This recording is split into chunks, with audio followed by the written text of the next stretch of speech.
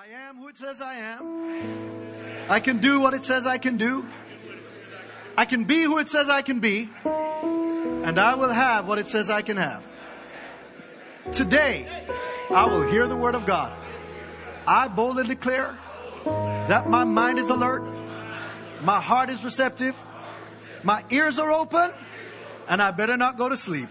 I'll never be the same. In Jesus' name.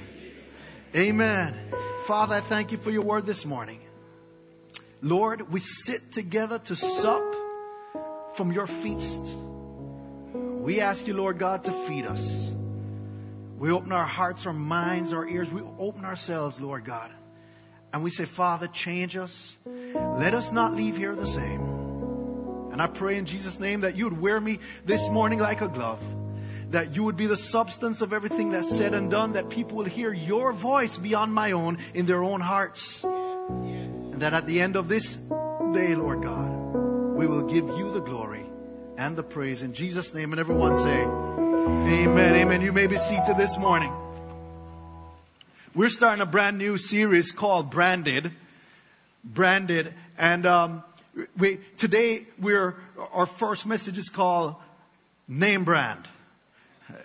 If you're like me, you like name brand stuff. Amen? How many of you like name brand better than generic stuff? Amen. I like name brand stuff. When I was a teenager, we used to have a little cologne war going on. You know, my father used to wear either Brut or Old Spice. Y'all remember them days? It was either Brut or Old Spice. So when I became a teenager, I didn't want to wear Brut or Old Spice because that was for old people. You see what I'm saying? So we had a new set of colognes that came out. One was called Paco Rabanne. Y'all remember? Some of you, if you're born in the 70s, you know what I'm talking about. You had Paco Rabanne. You had one called Azaro. Yeah. Then you had my favorite, Drakkar.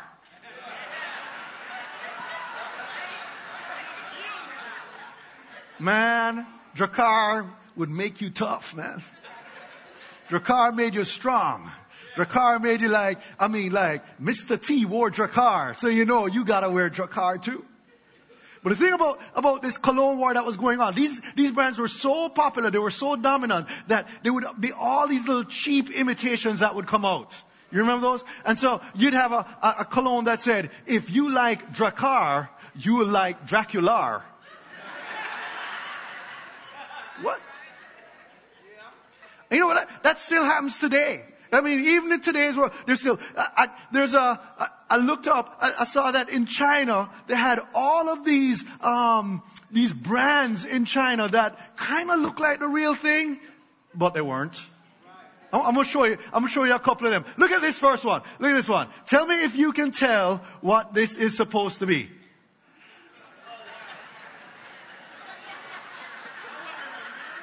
Dolce and banana. Because we all need a little fruit in our clothes. Amen? What about this next one? This one is like, you know what? If you can't afford Starbucks, maybe you can afford Sunbucks. Sunbucks. Because, you know, a good cup of coffee is probably worth half the price. Sunbucks. You know, a couple of Christmases ago, my kids wanted me to buy them a pair of Beats. Man, if I had seen this, man, I would have gotten away with it. Look at this. Deets.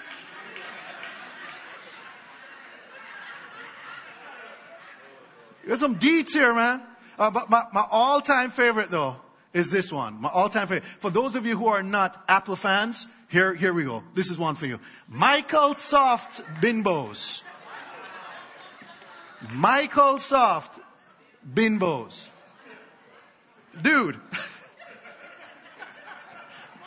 Man, I ain't taking nothing there. Right? You know what? We like our brands. We like our brands, and we don't want to go to stuff like this. We don't go to stores like this. Why? Because we know what to expect when we have a brand name. We know exactly what to expect. And it may cost more, but it meets our expectations, and the benefits are better. Amen? It may cost more, but it meets our expectations, and the benefits are better. When it comes to us as believers, The brand we use to identify ourselves is the word Christian. And for some reason, that brand has lost the cost, the expectations, and the quality it used to have. Anything can be Christian nowadays. Christian shoes, Christian shirts, Christian, Christian movie, Christian business, Christian country, Christian everything. And it's become so commonly used that we don't even know what to expect from something that has the label Christian on it. Christian can almost mean anything someone wants it to mean. I was watching, what was it like? I was watching TV the other day, and they came on with this thing where this guy, he was visiting like the Ku Klux Klan and kind of doing some interviews. And the one word they used over and over again was, I am a... And I'm thinking, are you kidding me? Christian can be anything from the extreme of a good, law-abiding, church-going, patriotic American.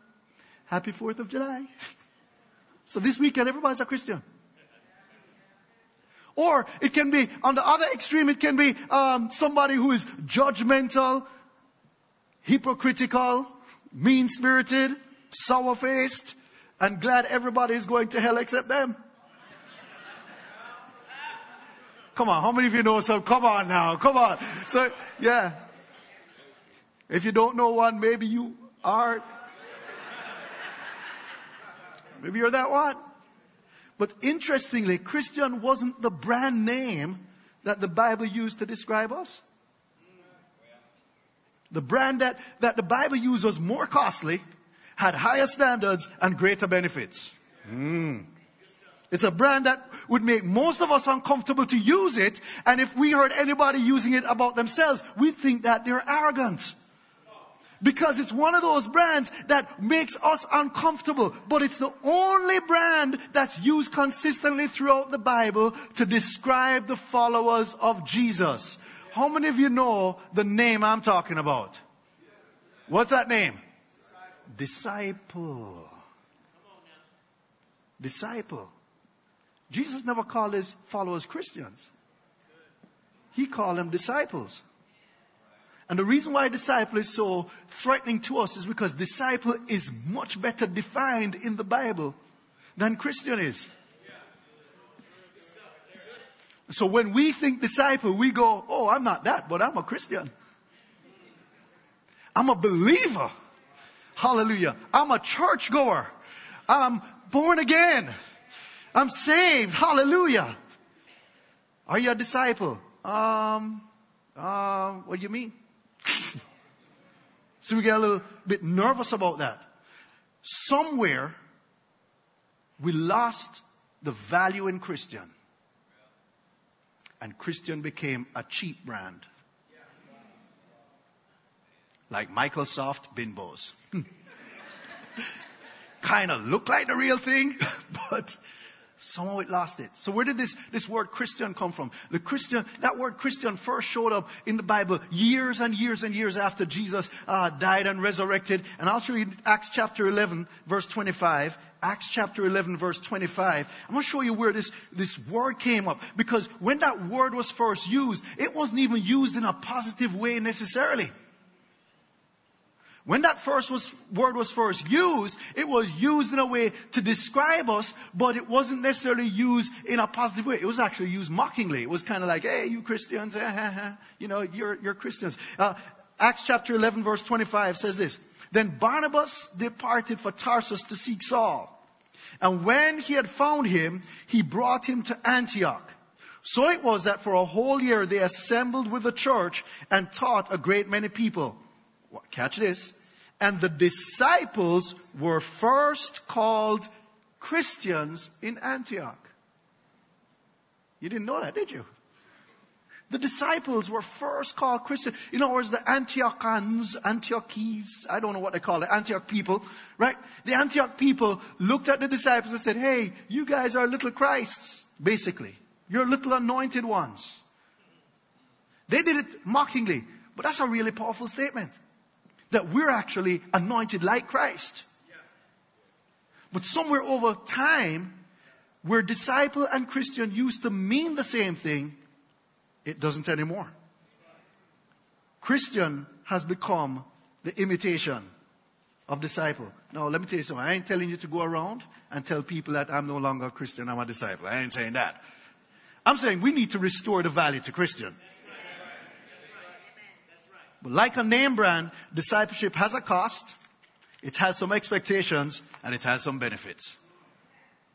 Discipleship has a cost. Tell the person beside you, discipleship has a cost. Oh, yes, it does. Let me tell you what a disciple is, just to kind of give you an understanding of where we're going. A disciple is a devoted follower, a student, or an apprentice. And this is really going to be important for you to understand that a disciple is not just somebody who just believes, but it's somebody who's a student, who's an apprentice, who's a devoted follower. That's what Christians ought to be. But unfortunately, sometimes Christians don't look like that. So I'm going to kind of separate a little bit just for a discussion what a Christian kind of looks like in today's society and what a disciple looks like, okay? And you tell me which one you are based on this thing. A Christian is someone who sees Jesus as their Savior, but a disciple who sees Jesus as their Lord.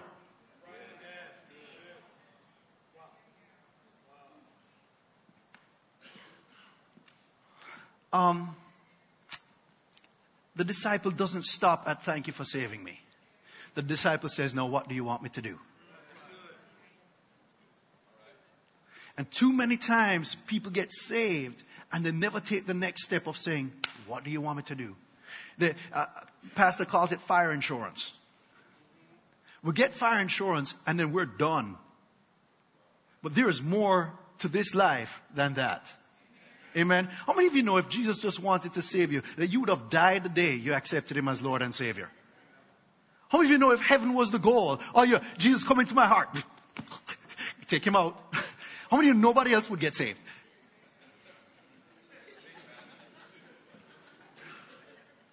A Christian is someone who knows the Word. But a disciple is someone who, come on, say it with me, lives the Word.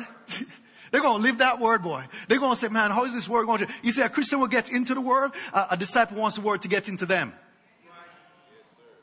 A Christian is excited about... well, maybe not excited, but they're good with confession.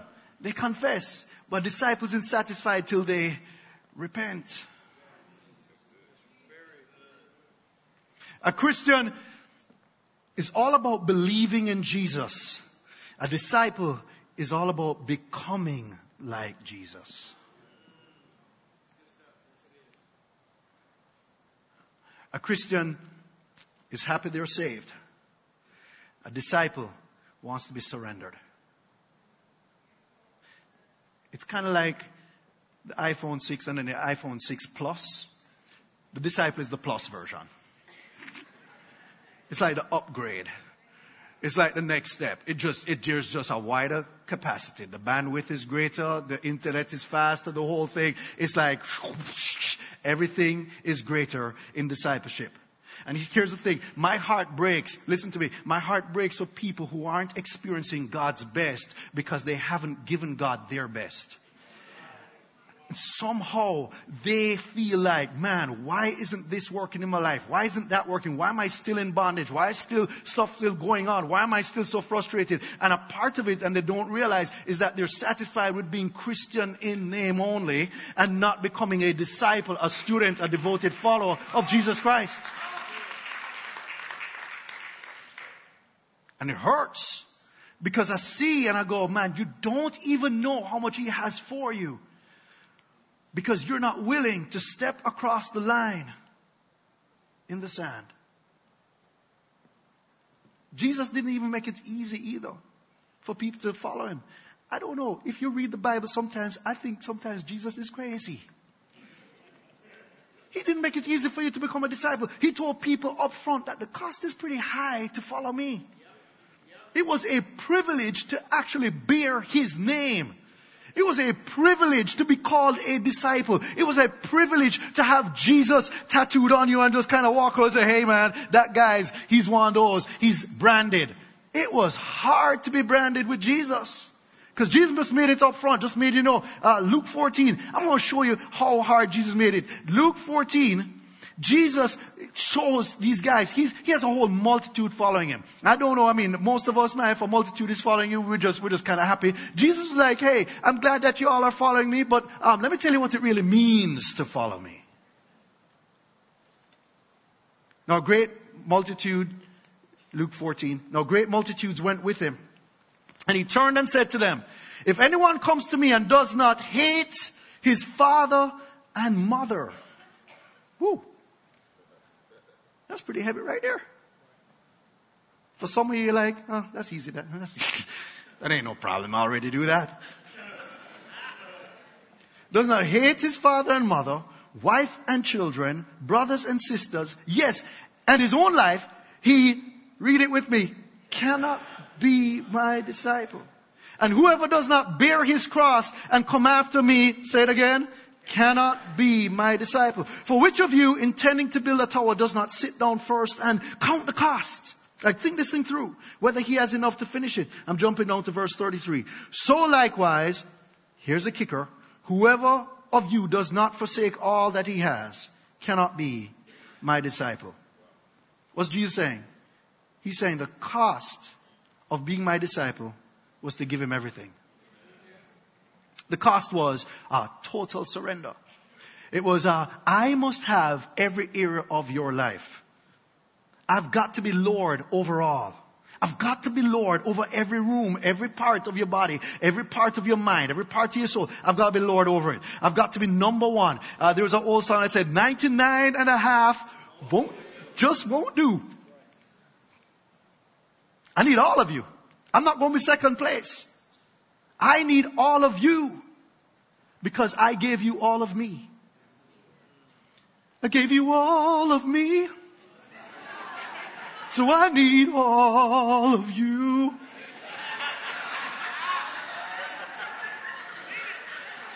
All your flaws and imperfections. All right, you know what I'm saying. You know what I'm saying.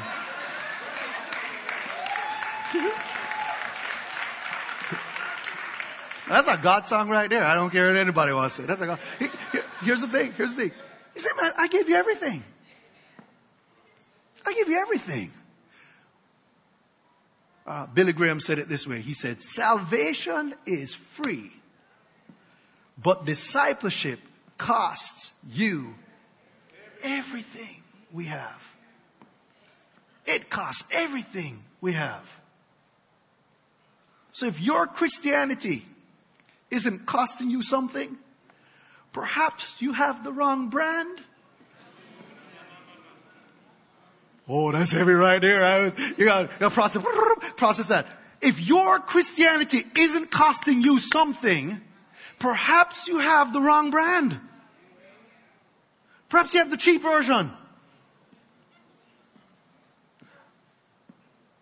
And dude, man, if you went online and you saw the latest pair of Jordans and they were like $15 a piece, you'd be like, hey, that ain't real. That ain't real. Let me tell you something. If your Christianity ain't costing you, there's something not right, man. Something not right about that. There's something is cheap about that. Somebody is making up something and giving you a 6 for a 9. Are you with me?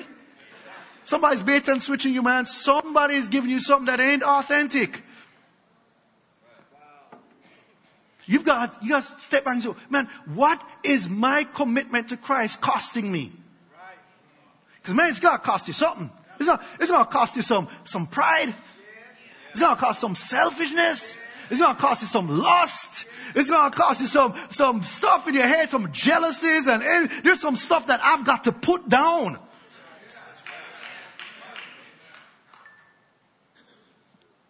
It's going to cost you. Mark 8, verse 34. This is Jesus again. Jesus called the people to himself with his disciples also. He said to them, whoever desires to come after me, let him deny himself and take up his cross and follow me. For whoever desires, watch this, to save his life, whoever desires to hold on to their life, to their stuff, to who I am. And you know what? I'm a Christian, but you know what? I ain't gonna change. God made me the way I am. I ain't gonna change. Listen, when you get to a place where you think that, hey, you know what? I ain't gonna change. Then what you're saying is, well, what? I am holding on to me, no matter what God says. Well, that's just who I am. Well, you don't even know how I grew up. Well, you don't even know about my past. Well, you know what? I've had this habit for years. It ain't gonna break now. He says this, whoever holds on to his life, desires to save his life, will lose it. But whoever loses his life for my sake and the gospels will save it. Whoever puts that at the altar, whoever says, God, I'm giving it to you. He says, you'll save it. For what will it profit a man if he gains the whole world? And in the midst of that, loses his soul. And the audience at the time would have said, it would gain him nothing. Or what will a man give in exchange for his soul? Nothing. I wouldn't give anything in exchange for my soul. Then he says, then give it to me. If you give it to me, you'll save it. You know, every brand has a logo. Every brand has a logo. Nike has its swoosh and Jordan has its guy thing. Every brand has a logo. You know, the logo of Christianity is the cross. The cross is a symbol of death. Don't think you can come to the cross and not die.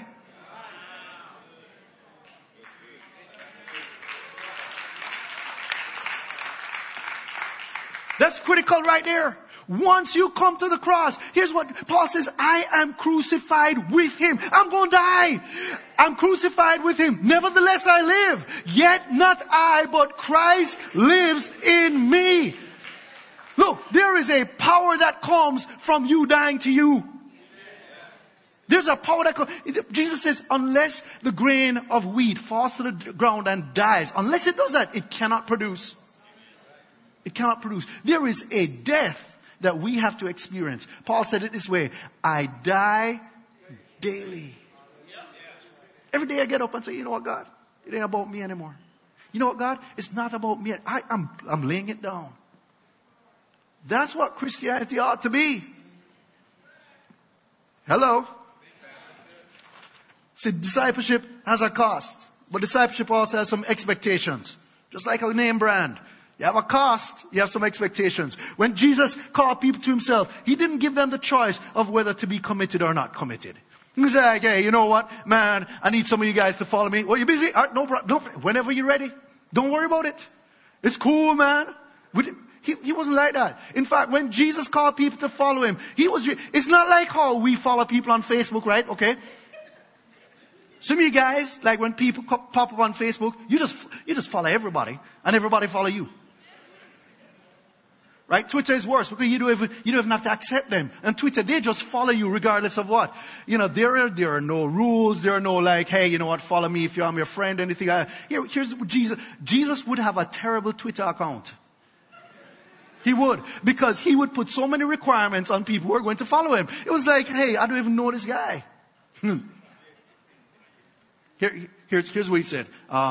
Luke 9. I'm going to read it out of the Message version. It says this. On the road, someone asked if he could go along.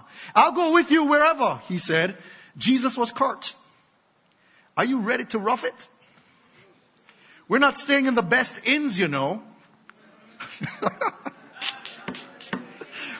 Jesus said to another, follow me. He said, certainly. But first, excuse me for a couple of days, please. I have to make arrangements for my father's funeral. Jesus refused. What? Don't you know, Jesus? Whoever has the most followers is popular. Jesus refused. Watch this. He didn't reject the man. He rejected his excuse. Jesus refused. He said, here, watch this. First things first. Your business is life, not death. And life is urgent. He said, proclaim, announce God's kingdom. Then another said, I'm ready to follow you, Master. But first excuse me while I get things straightened out at home. Jesus said, no procrastination. No backward looks. You can't put God's kingdom off till tomorrow. Seize the day. Man, when I was younger, I used to think to myself, man, after I get married, after I have kids, after I settle down, then I'll become a Christian. How many of you know that Jesus arrested me right there in the middle of that prayer? He's like, I ain't waiting on you. I'm coming right now. My response had to be, okay, I'm ready. Because guess what? He wasn't going to wait on me. It wasn't based on my, watch this. Jesus isn't waiting on your agenda to line up with him. He already has an agenda for you. And too many times we kind of treat Jesus as if he is the disciple and we are the master. We're like, Jesus, follow me. But you can't get the benefits of a follower if you're not following. A lot of us want the benefits of a follower, but we're not following. The very idea that disciples are even different from Christians is a branding problem. I mean, what we've basically said is, I can belong to him, believe in him, and benefit from him without becoming like him.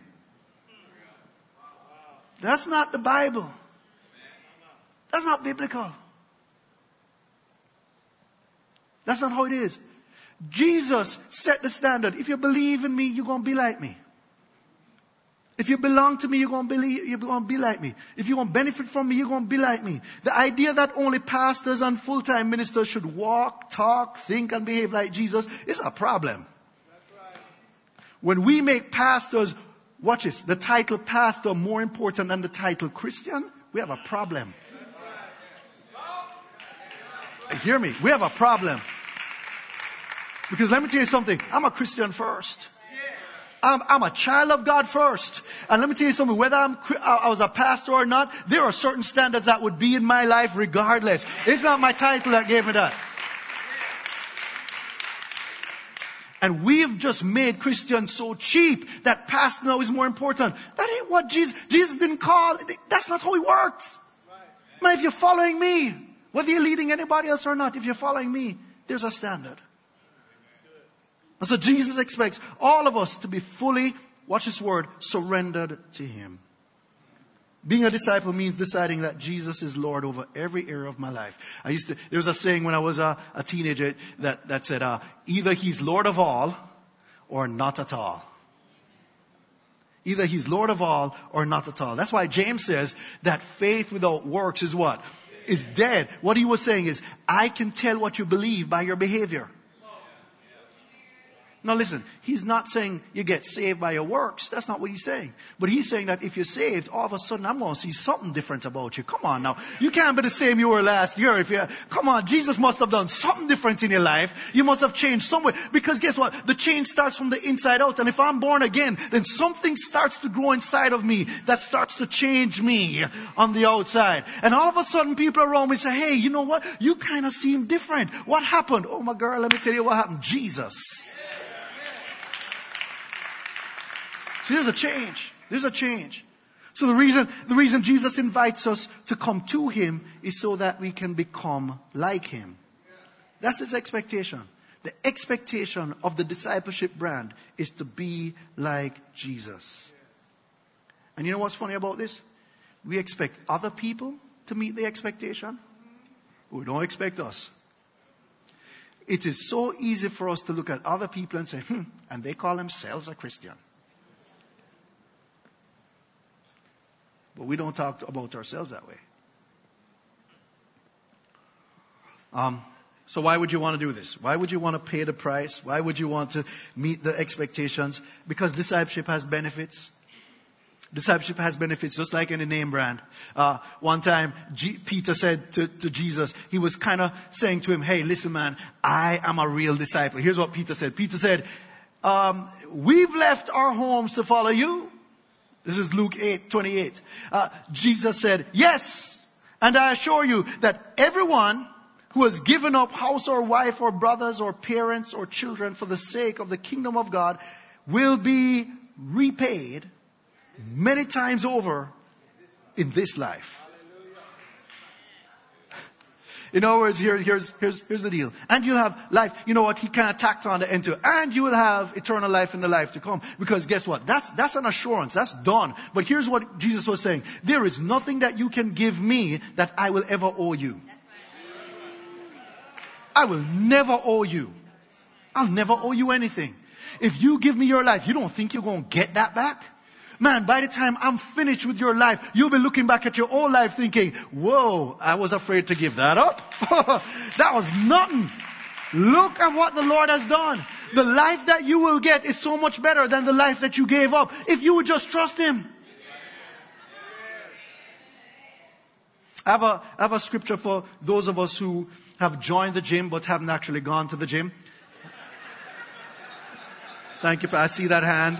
I see that hand.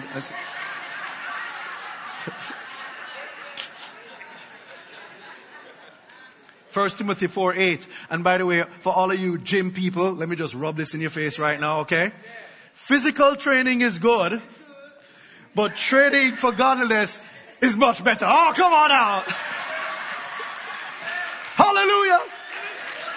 I'm holding on to that scripture. It's my life scripture right there. That's my life scripture right there. Why? Because it promises benefits in this life and in the life to come. Godliness, following hard after Him, becoming like Him, promises benefits in this life. You say, well, what kind of benefits? You have access to the benefits of every promise. Every promise of protection, every promise of provision, every promise of prosperity in the world. Let me read this. This is something that just, listen to this. Being a disciple means that you have peace in your storm, joy in your journey, hope in hopelessness, direction in darkness, wisdom in confusion, increase in scarcity, undeserved blessing, undeserved favor, and undeserved victory. Come on. You got to put your hands together for that. That's the benefit of being a disciple. But there's one I really want to highlight on this 4th of July weekend. And that is freedom. Freedom. John 8:31 says this. Jesus says to those Jews who believed Him, if you abide in my word, you are my disciples indeed. And you shall know the truth, and the truth shall make you free. So the purpose of surrender is freedom. When I come to Him and I say, God, I'm giving you every area of my life. I'm submitted fully to you. Everything that even the stuff that I don't even want it to touch, I'm saying, God, touch it. What you're saying is, I'm ready to be free. You see, the issues you're struggling with is not something that can be fixed from the outside. Sometimes we feel if we just change our environment or we just change our behavior, that stuff is in your heart. You've got to be changed from the inside out. Just because you don't hang around that person doesn't mean you don't still have an anger issue. Just because a thief is in jail doesn't mean that he doesn't steal anymore because the last 10 years he hasn't had the opportunity.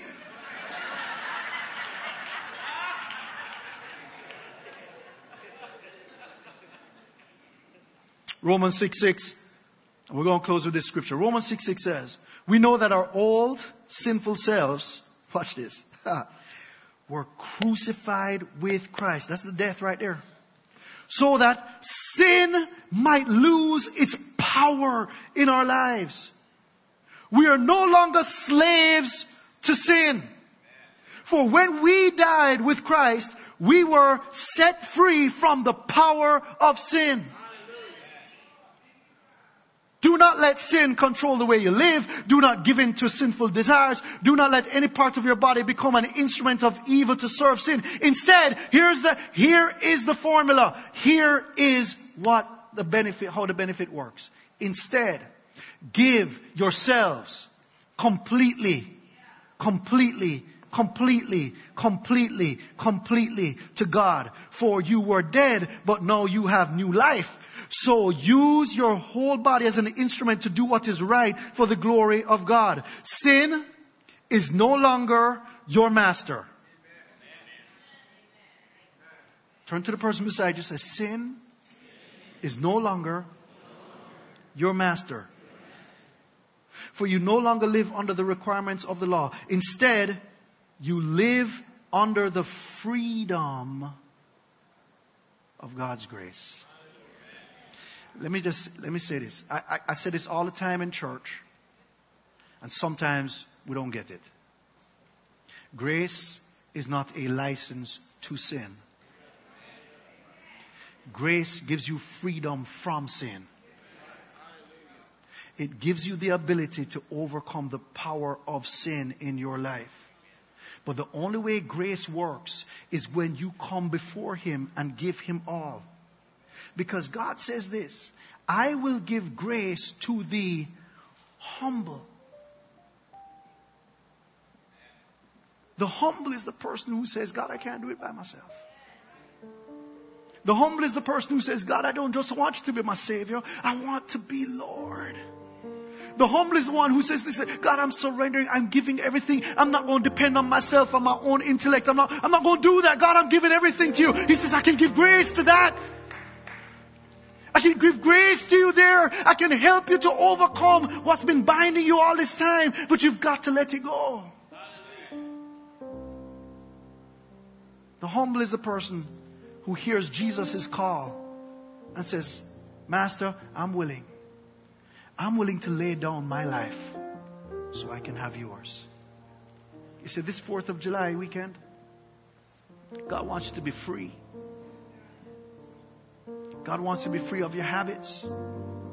He wants you to be free of the issues that are in your head, your fears, your hurts, your addictions, your insecurities, the negative thoughts and the guilt and the shame and the things that you carry around with you. And God wants you to be free, but He doesn't want you to be free and independent. He wants you to be free and fully dependent on Him. So this morning as we get ready to close, would you bow your heads with me? Hallelujah.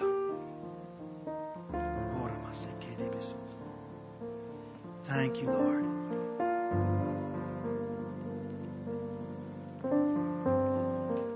God's calling us to freedom. But it only comes through the price of surrender.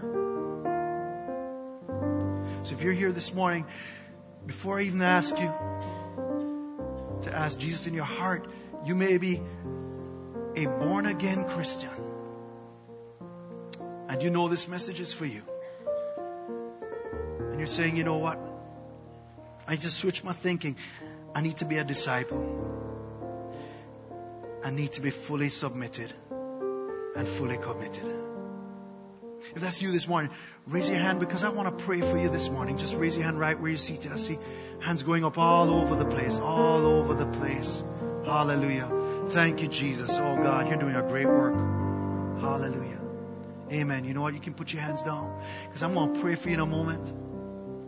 I also want to pray for somebody here this morning who says, I'm not a Christian, but I know God's calling me. And if I die